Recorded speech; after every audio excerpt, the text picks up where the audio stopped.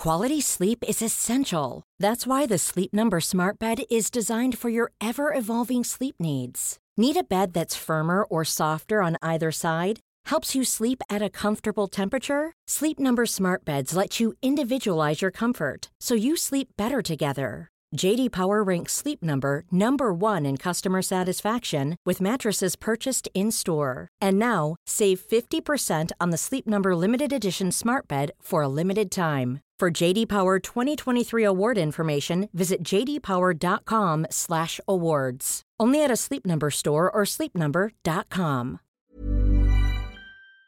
So, Susan, are they stripping you of your security clearance? For my erratic comments and behavior. Frenzied commentary. The increasingly frenzied commentary.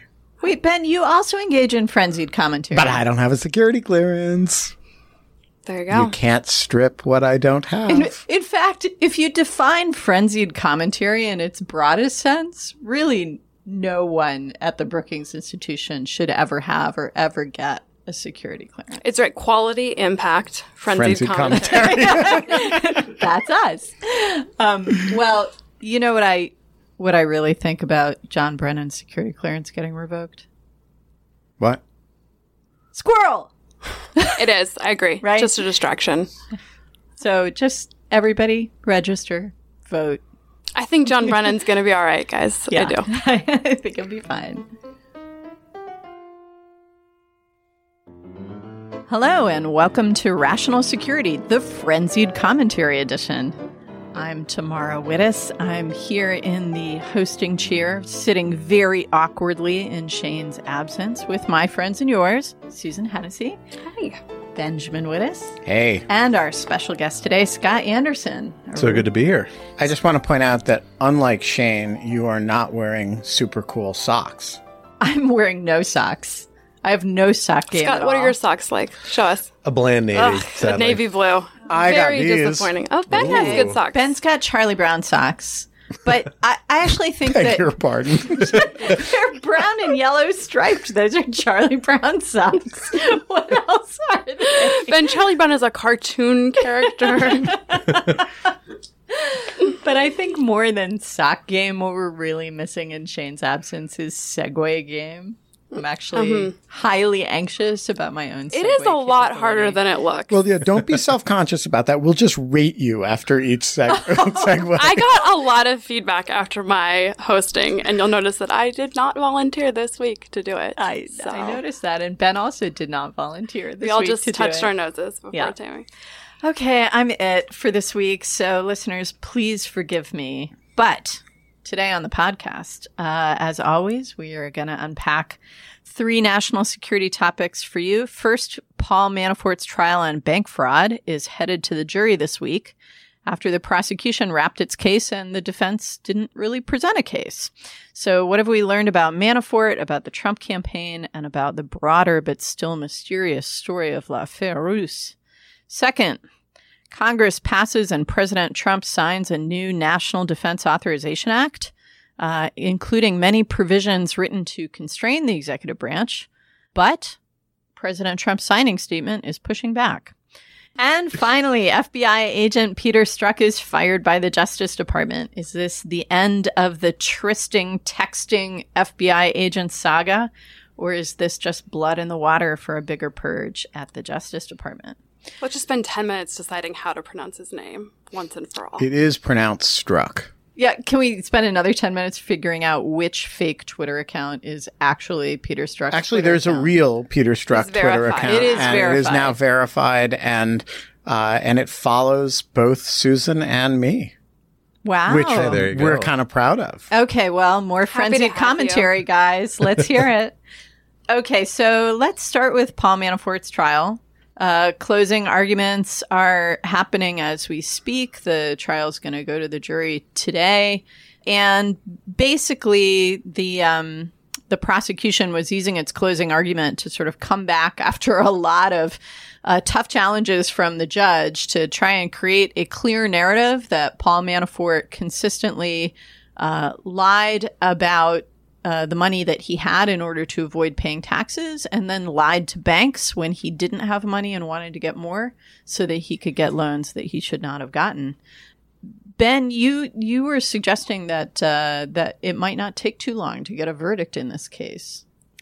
Well, I would say the longer the jury is out, the better it is for Paul Manafort, because the presentation of evidence that Paul Manafort was not on the level in his tax filings was pretty overwhelming. And I think if he manages to convince a jury to spend a whole lot of time deliberating about it, that will suggest that the defense did a better job than a lot of people assume. My assumption is that, or maybe that the judge did a good job on behalf of the defense.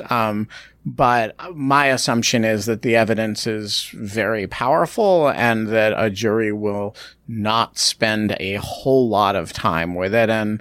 But maybe that's just me. I mean, one thing I was struck by was, we didn't really learn a ton of new information. It turns out Paul Manafort is super duper corrupt. I think everybody knew that before. People might have even known that before he joined the Trump campaign. So whenever you sort of think about, I think some people expected sort of genuine bombshells to come out, right? The Mueller indictments have all included sort of juicy tidbits of information. I think anyone who was looking for that is probably disappointed. There was some interesting stuff. I think the most sort of interesting piece of evidence was this email that he sent to Jared Kushner. Sort of a shady bank dealing with the bank's CEO, Stephen Koch, sort of intervening on Paul Manafort's behalf in order to give him this very large personal loan, despite bank officials at the bank raising concerns about fraud at the time. The CEO intervenes in order to give this loan to Manafort, and then lo and behold is seeking a role in the Trump administration, ROLL, in his email, in which he ranks the various things that he would like to be. So there's one list for all of the high-ranking administrative positions, and then he very kindly ranked in preferred ambassadorships in a separate list. So that was nice of him. And Paul Manafort actually forwarded this suggestion on to Jared Kushner, suggesting that this individual be Secretary of the Army, to which Jared Kushner responds, "On it!" Exclamation point. So I do think that, one, it does show that after Manafort was pushed out of the campaign because of this ledger that the New York Times published, alleging sort of all this corruption in Ukraine, the campaign was still obviously in ongoing contact with this man. He was obviously part of this sort of crony structure of staffing the administration, including national security positions or positions that are relevant at least to military personnel with loyalists. That's clearly sort of the only sort of relevant thing. I think in some sense, I agree with Ben. We're going to see a verdict quickly. This is a really quick trial. The verdict here is just the beginning. It's not the end because, one, there's a whole other trial that we're going to have a month from now. And a much juicier one. Right, a more interesting one because it's going to be on the FARA questions or things that are closer to the core collusion. The other thing is whether or not Paul Manafort was using this round of trial as a test, right? So whether or not he's going to see if he's convicted, if he then is going to decide to cooperate in exchange for a more lenient sentence or more lenient treatment in the next trial. Other trial. So I sort of think that it's going to be a little bit anticlimactic because no matter what happens, it's not the end of the story. It's not even the end of the Paul Manafort story. We're just kind of at the beginning. But in terms of the connection between Manafort and potential collusion between the Trump campaign and Russia, I mean, not only was this trial itself not particularly revealing, the email that you cited being one of the very few times the Trump campaign actually appears in the narrative of this case, but the next trial may not necessarily touch directly on the Trump campaign's connections to Russia either, right? So I think it was really revealing in one sense, or sort of was relevant in one sense, and that's how deeply in debt Paul Manafort was and how precarious his financial situation was, and the notion that at this very moment he is, in which he's engaging in all of this fraud, he's in real financial stress, he has all of these foreign entanglements, he then decides to go work for the Trump campaign for free. I think that is sort of like the ... that has bearing on the other stuff. So he's vulnerable, he's open to exploitation or to leverage, and at this moment he decides that it's in his personal interest to go work for Donald Trump. What does that tell you, Scott? Yeah, I mean, the thing that struck me, particularly in reading through some of the narrative descriptions that we got today of the closing arguments, is that this trial really looked like a pretty by-the-book, white-collar prosecution trial for these sorts of violations. And part of my past life before I was a lawyer was being a paralegal for federal prosecutors doing these sorts of trials in New York. And this could have been any one of those trials. You got a very careful walking through of the jury about a lot of financial information, a lot of complicated evidence. But 12 days is not that long for that sort of trial for these sorts of charges and this amount of money. You have some talk about what the money's spent on, some color images about ostrich jackets and fancy oriental rugs and things like that, which come in. And then you see a closing argument that really hits the point and says, hey, we're just going to walk you through this and show how each of these transactions violated these very clear laws about disclosure obligations. And that's it. It's a very straightforward. It doesn't need to get in all of this. I do think that you saw prosecutors trying to play a very neat game here saying, we saw clear violations of the law here. There's not much to politicize here.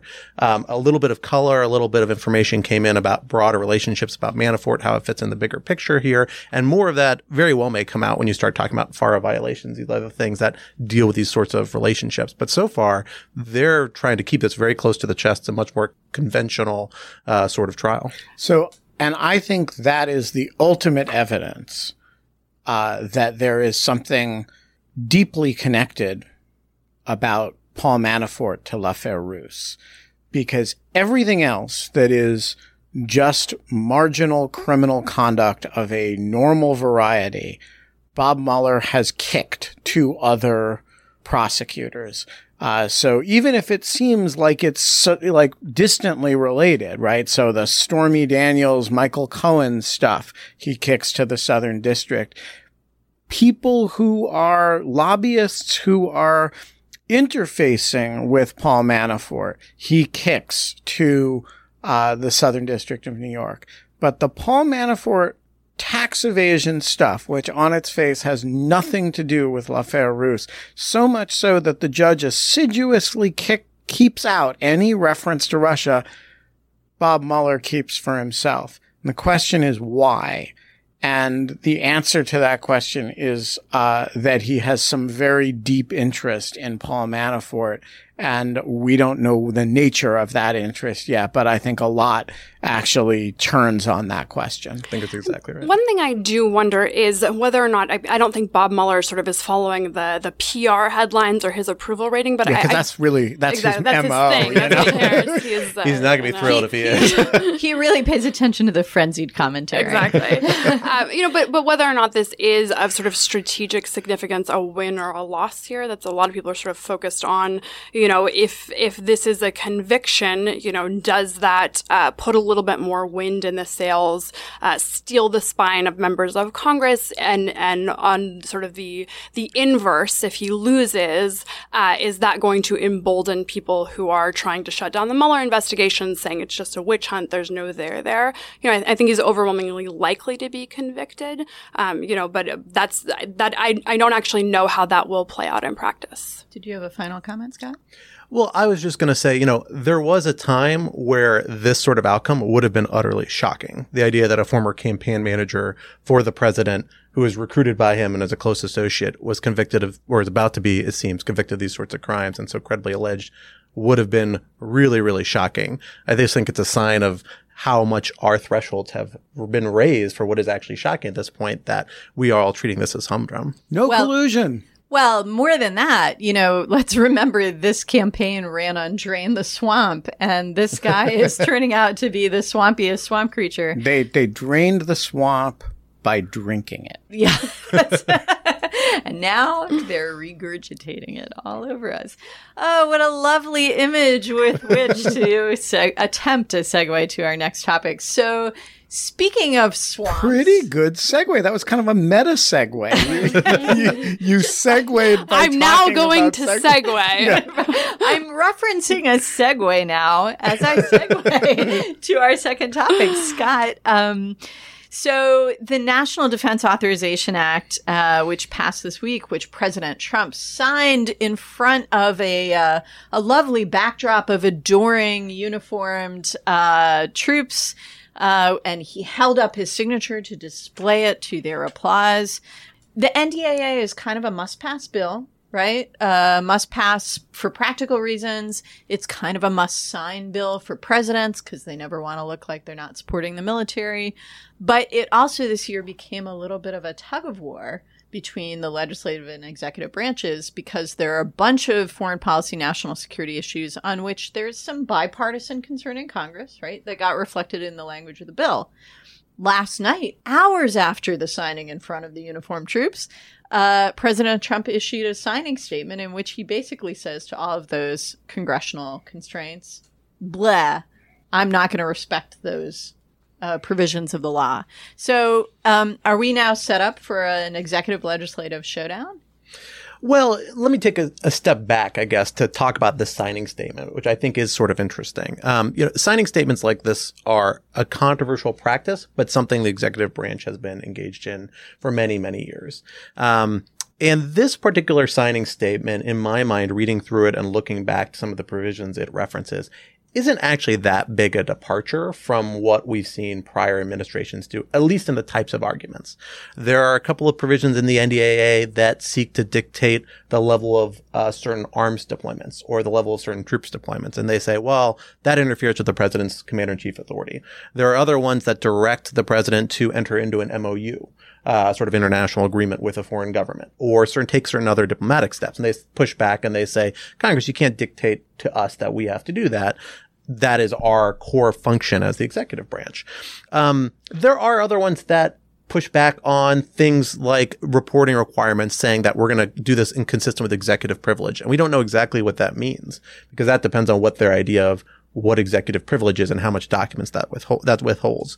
But that aside, this sort of ambiguity, the signing statement doesn't make that many new arguments beyond what I think a lot of executive branch lawyers would make in response to some of these provisions. The reason why I think it's really notable is that it feels the need to address 40 or 50 of these provisions in the NDAA. And it's a sign of just how many steps Congress has put in the NDAA that really do kind of push back against the administration, particularly in the foreign policy, national security area.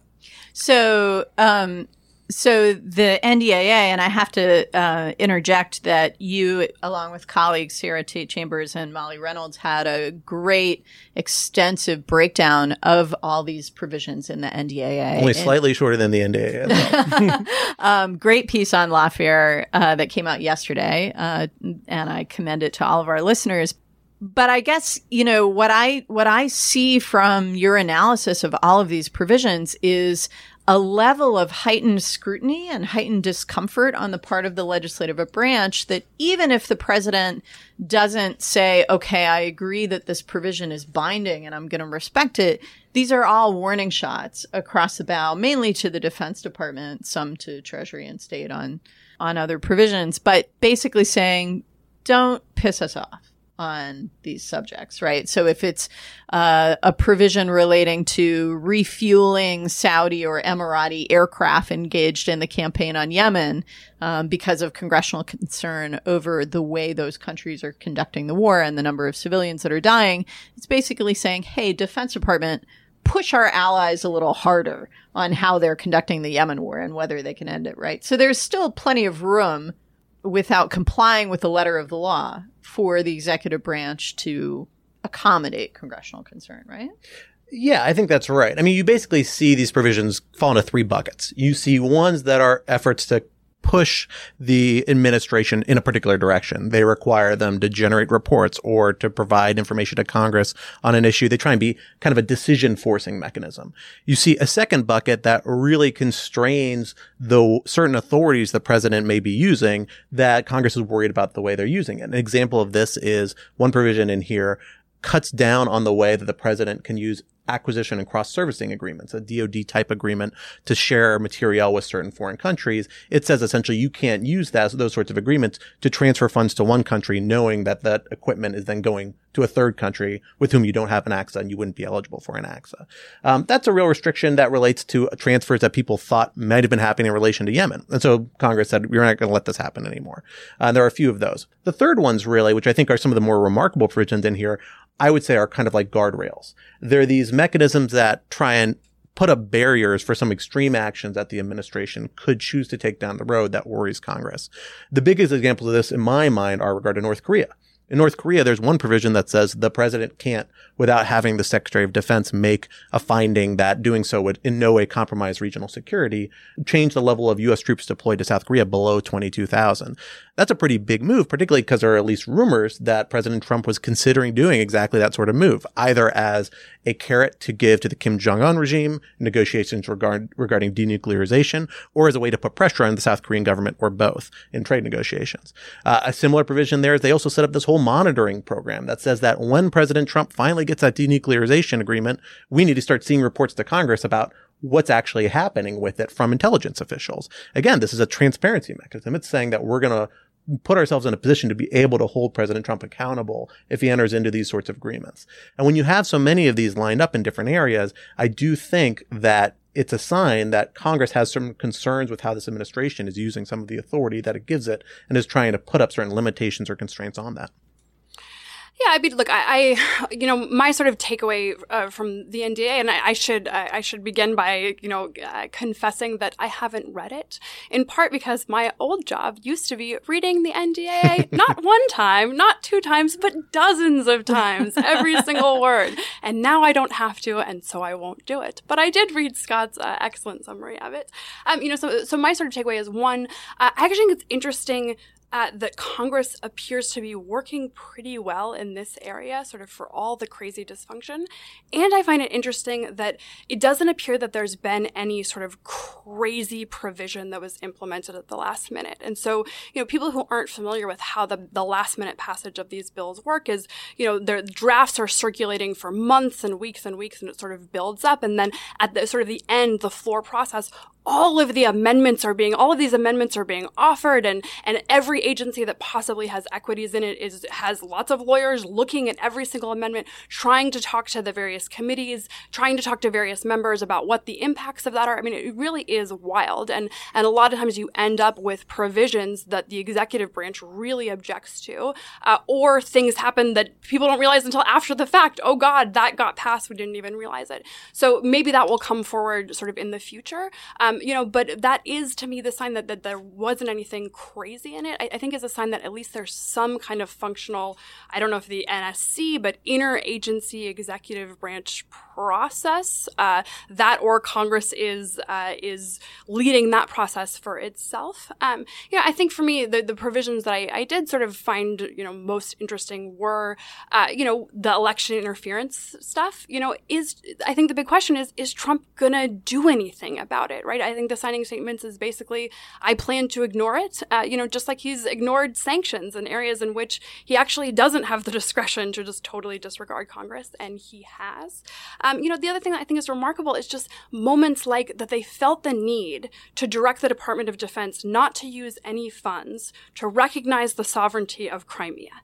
That is crazy. It is crazy that Congress feels the need to do these things in the first instance. And, there's been a lot of crazy domestic headlines lately, just with the Manafort trial, with the Apprentice tapes, with Omarosa's book tour, and a lot of these really critical foreign policy questions, I think, have sort of fallen off the front page. And this is a real reminder of on how many different fronts this administration is so far from anything we ever thought Congress would even have to weigh in on. And it's sort of similar to Scott's final point before of just like, we don't even notice how far we've been moved. Yeah, I think that there's I think you're right that it's evidence of the Senate working across party lines on a certain set of issues, but it's also evidence of, regardless of what a lot of Republican senators, including Lindsey Graham, who helped shepherd this bill, regardless of what they may say about their faith in President Trump's judgment or decision-making ability or whatever, what they put in the law suggests a level of discomfort. Ben? Yeah, I think that's the critical point, that, you have, on the one hand, a bunch of Republican senators who will not criticize the president publicly, or who will do so only in these sort of mild tweets or mild statements. And then you have a lot of people on the left who say, why don't you do something, right? And this is actually doing something, right? In a whole lot of little but very important ways. this is when Congress does something. One of the things, it's not the only thing. There's also investigative hearings. There's also subpoenas. But one of the things that it does is it legislates constraints.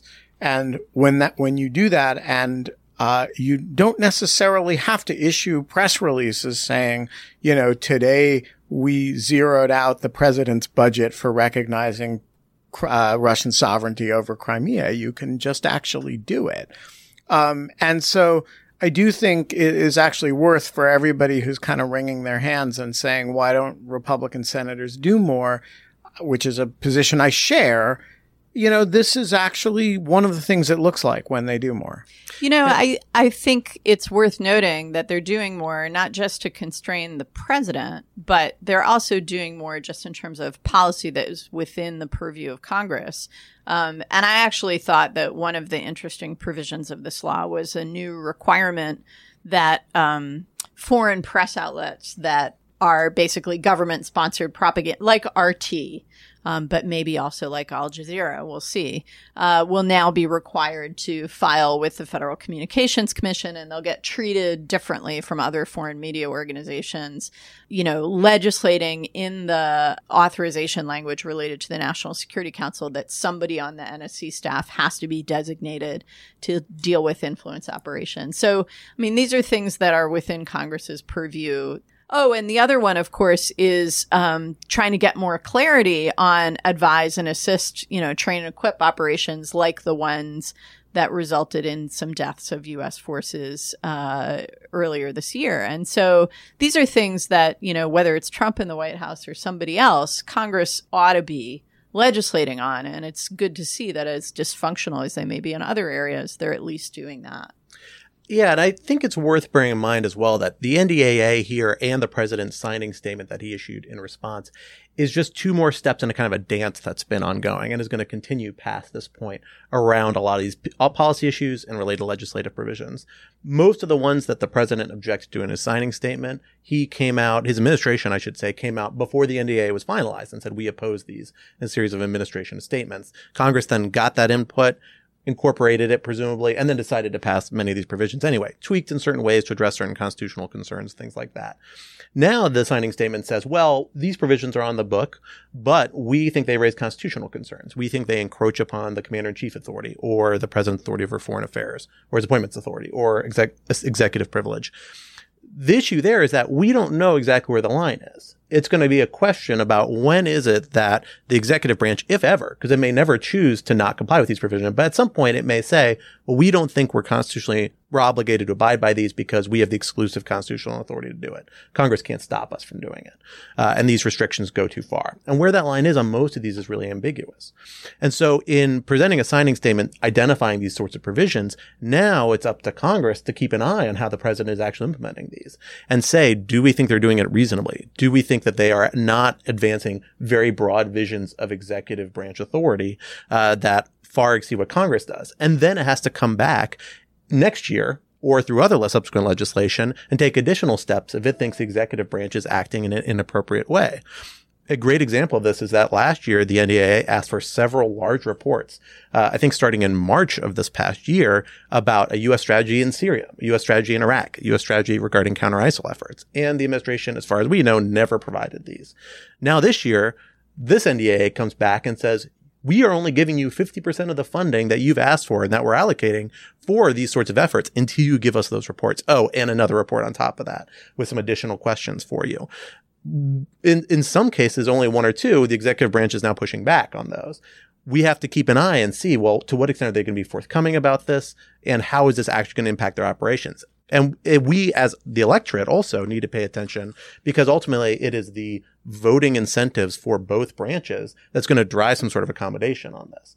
So again, this is a process that's going to be ongoing, and these are just kind of flags for what we need to be watching moving forward. I'm looking forward to seeing NDAA provisions feature heavily in congressional campaigns across the country this fall. Give the people what they want. My perfect Federal universe, appropriations law.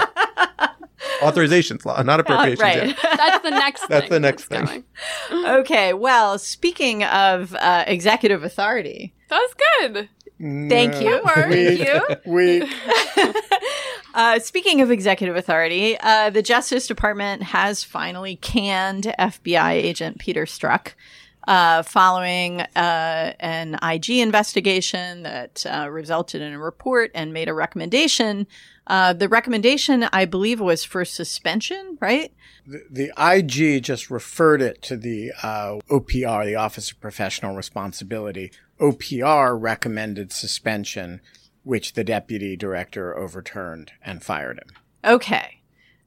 So this is the end, we thought, of a long saga where President Trump was campaigning on Twitter against these two FBI agents whose work, particularly Peter Strzok's work, became part of the Mueller investigation.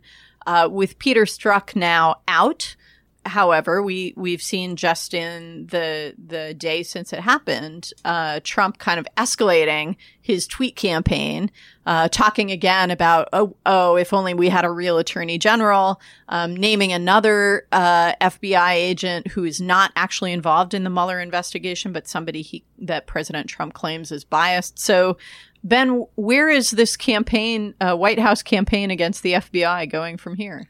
Well, I don't think we know the answer to that question. I mean, and one thing that's not clear at all is to what extent the action against Peter Strzok was a part of that or a response to that or a action by the FBI on the merits, perhaps with one eye on the White House when it did it.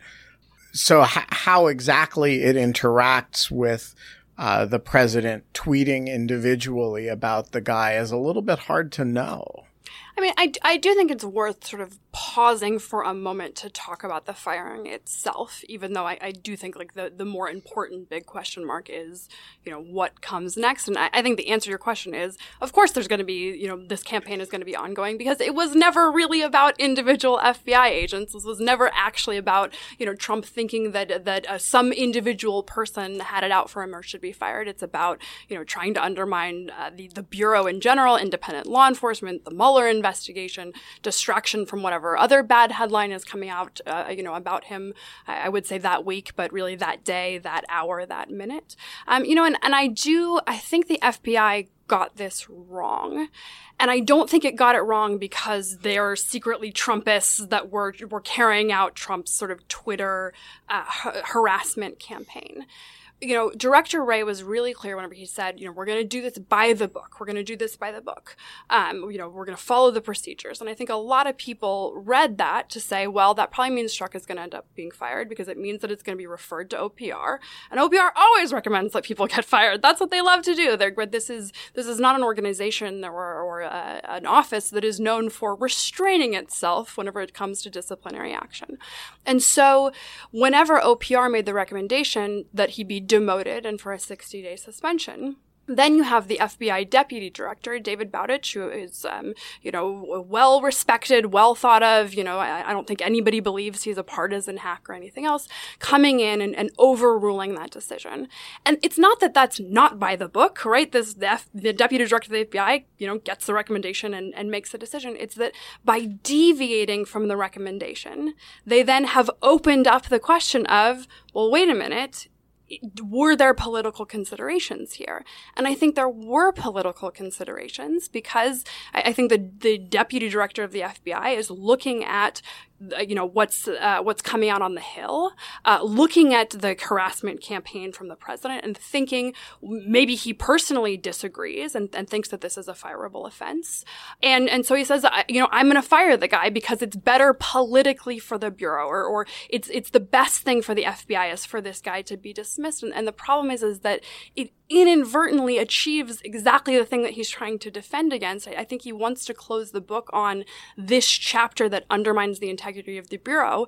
In doing it, he further undermines the integrity of the Bureau because it raises, I think, reasonable questions in people's minds about, well, do you have individual employees that are being treated fairly, or do we have an entirely different set of rules because President Trump happens to learn your name, and decides he wants to ruin your life on Twitter? And it is one thing that is very unclear in all of this, and there was a many 100-page IG report and then this OPR action and the deputy director's action, nobody has said, what rule did Pete Strzok violate? And it was all framed in the sense of what would in the military be called conduct unbecoming, right? And conduct unbecoming an officer is a rule, right? That under the Uniform Code of Military Justice, you are obliged as an officer to behave in certain ways. And if you don't, you can be charged with conduct unbecoming an officer. There is no conduct unbecoming an FBI agent. Now, what is the rule that it violates to say nasty things about a presidential candidate whose campaign or people on the periphery of whose campaign you are engaged in a counterintelligence investigation against in a private text message to somebody, to another FBI agent or official with whom you happen to be having an affair? I just want to know what rule that violates. I think that's exactly right. And what I would say about this is that, going back to Susan's point about how much this shows, frankly, the self-destructiveness of President Trump's Twitter habit. Here, we saw President Trump's tweets come out and link the Strzok firing first to the investigation against him, the so-called witch hunt, and then later to alleged, improprieties regarding the investigation into Secretary Clinton, or her campaign at least, and then also saying we should be reopening these. This has to buck some sort of whatever the official determination as to why he's fired that the FBI is at some point going to have to generate, if it hasn't already, and is going to become public. And so it's going to end up in a situation where you have a divide that is politically significant, certainly, as Susan noted, between what the White House is saying about why he's fired it, and by the way, the president saying, I was personally involved, whereas at least the official narrative was that this was done at the deputy director level. By the book. By the book, exactly. Whereas the president being involved would decidedly not be by the book, whatever book that may be. But on top of that, there's very little to no chance of there being any sort of legal remedy here. It's very unlikely he'll be able to pursue any sort of suit.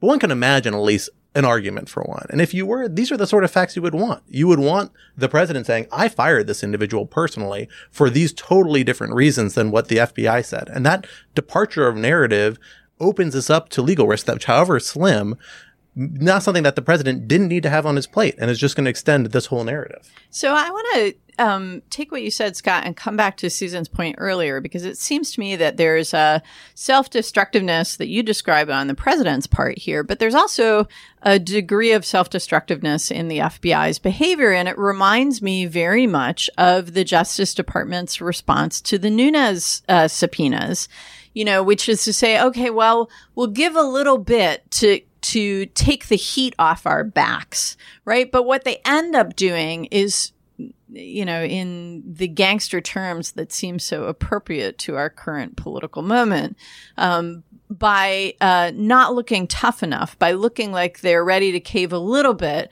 they just make themselves vulnerable to a lot more pressure. I think that's right. And look, you have Rudy Giuliani this morning tweeting that seeing the FISA order was not enough. Now they need to see the affidavits that went into the FISA order, right? And this is a bunch of nonsense. And so by engaging with it at all, you are legitimizing it. And I think you're right. It's a dangerous and foolish game to play. I do think there's one thing that's sort of missing from the headlines of sort of the latest firing, or the latest person leaving, and it is the latest in a string, and I think there will be people in the future.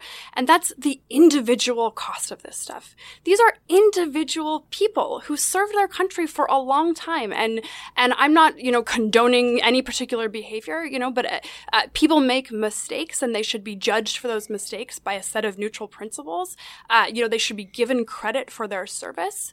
And this notion that you have a president of the United States bullying American citizens, and I think in meaningful ways ruining their lives. I mean, just doing these unbelievable things, and that has somehow become normal is just something that is so incredibly stunning to me. And I agree with Scott. I don't think that there's a legal remedy, but I wouldn't be surprised if he decides to at least pursue a court case. I think in part to vindicate sort of the dignity of it all. Yeah, I'm not sure there's no legal remedy. There's pretty uncharted territory because, presidents actually don't do this. And while the president has a lot of discretion in this area, it really, since the president has all but tweeted that I'm retaliating against this guy for First Amendment protected activity and I hate him because of things he said to Lisa Page. I am arbitrarily and capriciously firing this person. Right. Since the president has all but said things like that, I do think you get into some pretty interesting terrain that I would not want to be the FBI general counsel trying to defend. And I imagine, even if you lose on the merits, what kind of discovery you could get if you're actually able to get past the motion to dismiss on this sort of thing. Like, it could be pretty devastating from the White House's perspective. And also further damaging to the FBI as an institution. Absolutely. So I'll just note quickly that while all of that may be true with respect to this specific case, because of the president's lack of self-constraint, if you will, in expression, there are a whole lot of other public servants who have been smeared by the Trump campaign, by people in the White House, by affiliates of Trump in the media, who don't have access to those kinds of remedies because the president himself has not fired them. They've just been, accused of disloyalty and shunted into jobs where basically their careers are dead-ended. And there are probably many, many more of those people than we even know about, sadly. All right, let's move on to object lessons. I have no segue to get us to object lessons. So I'm just going to say, hey, Ben, what's your object? My object lesson, I actually have two object lessons. The first is, speaking of former FBI officials, FBI's longtime general counsel, Jim Baker, recently came to Brookings and to Lawfare and has been quietly laboring away on a series of articles on artificial intelligence and counter intel, the first of which was posted to Lawfare today. So for all of you wondering, hey, what has Jim Baker been up to at Lawfare since he left the FBI? Check it out. The second thing is a large stack of papers that showed up on my desk this morning called a Sextortion Report by Katie Kelly, whom I have sitting right here. And Katie has been one of our interns this summer and has spent the summer following up on a lengthy report that Quinta Jurecic and Cody Poplin and Clara Spira and I did a couple years ago on sexual extortion online, which prosecutors colloquially call sextortion. And she left a large pile of her research on my desk. And rather than tell you about it, I'm just going to have her tell you about it. So, Katie, what'd you find? So, in the past few years, I have identified cases of identified perpetrators and accounts of victims coming forward saying that they've been victimized in this manner, both internationally and domestically. And altogether, there have been 116 identified perpetrators in the past 2 years and 49 identified victims accounts in the past 2 years. And as I said, this happens everywhere in the globe, on every single continent. It's both sextortion for sexual gain and for financial gain. I will be publishing something shortly about it and encourage you to keep an eye out. Wow, so that's like a double object because the stack of paper is an object and Katie is objectified for the purpose we're of the going to podcast. try not to objectify Katie. We will be trying to, we'll be writing up this work. And, the bottom line is that the pattern that we identified in that report, which is that these are a large number of cases involving a large number of perps and a shocking number of victims, is continued very much so in the 2 years since we did that work. Okay. Scott, you have an object. I do. I don't have it with me yet, but hopefully I will. You're supposed to pretend as if you have I'm pretending. Well, I don't think it's technically released yet, but I will have it imminently.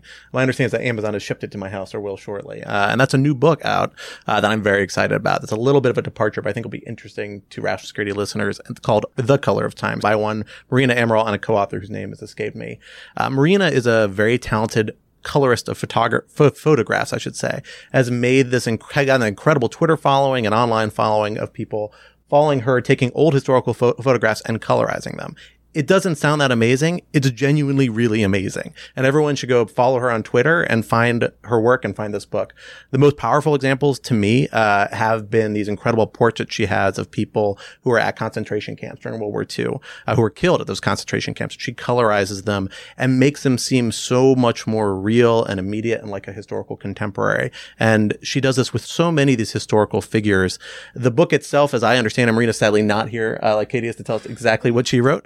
But from my understanding, it's from excerpts I've seen, it's a series of kind of historical vignettes about 100 years from 1850 to 1960, with historical photos that she's colorized and describing with these sorts of vignettes how they fit into this broader historical narrative.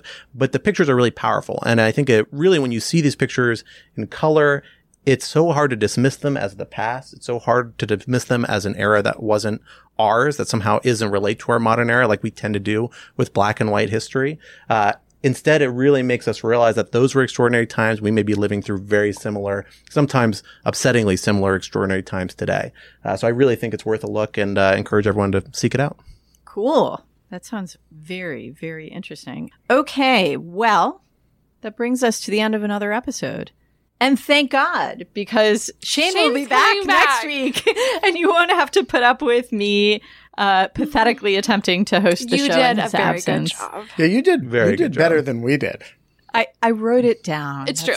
Shane is better than all of us, but then it goes to Tammy, then Ben, and I'm going to rank myself Okay, last. just I'm not nominating myself next time for sure. The secret is that Shane wears those sunglasses from the photo throughout every shoot. all the time. So people don't realize when they're listening. Yeah, he looks cool no matter what he Can does. she pull off the making up the band name? Well, let's see. Rational Security is a production of Lawfare, and you can find our show page on the Lawfare website at www.lawfare.blog.com/topic/rational-security. How'd I do with that, Ben? Picture perfect. Today's show was sound engineered by the estimable Matthew Kahn and was produced by the invaluable Jen Patja Howell. Our music today was performed by Donald Trump and the Military Set Pieces, who also record as the Patriotic Optics. All right. Pretty good. I think that's pretty good. That's good. That's it. Okay, It's very respectable. It's a stretch, but I tried, right?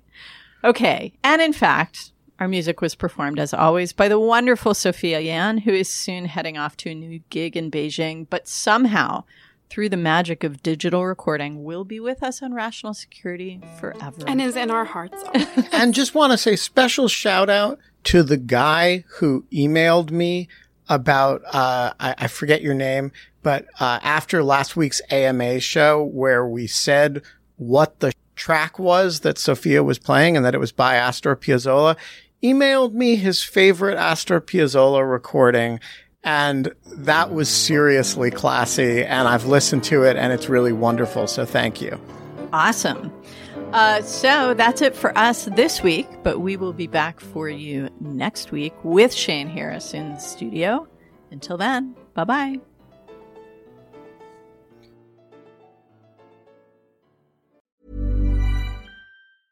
Ever catch yourself eating the same flavorless dinner 3 days in a row? Dreaming of something better? Well, HelloFresh is your guilt-free dream come true, baby. It's me, Keke Palmer. Let's wake up those taste buds with hot, juicy pecan-crusted chicken or garlic butter shrimp scampi. Hello Fresh. Stop dreaming of all the delicious possibilities and dig in at HelloFresh.com. Let's get this dinner party started.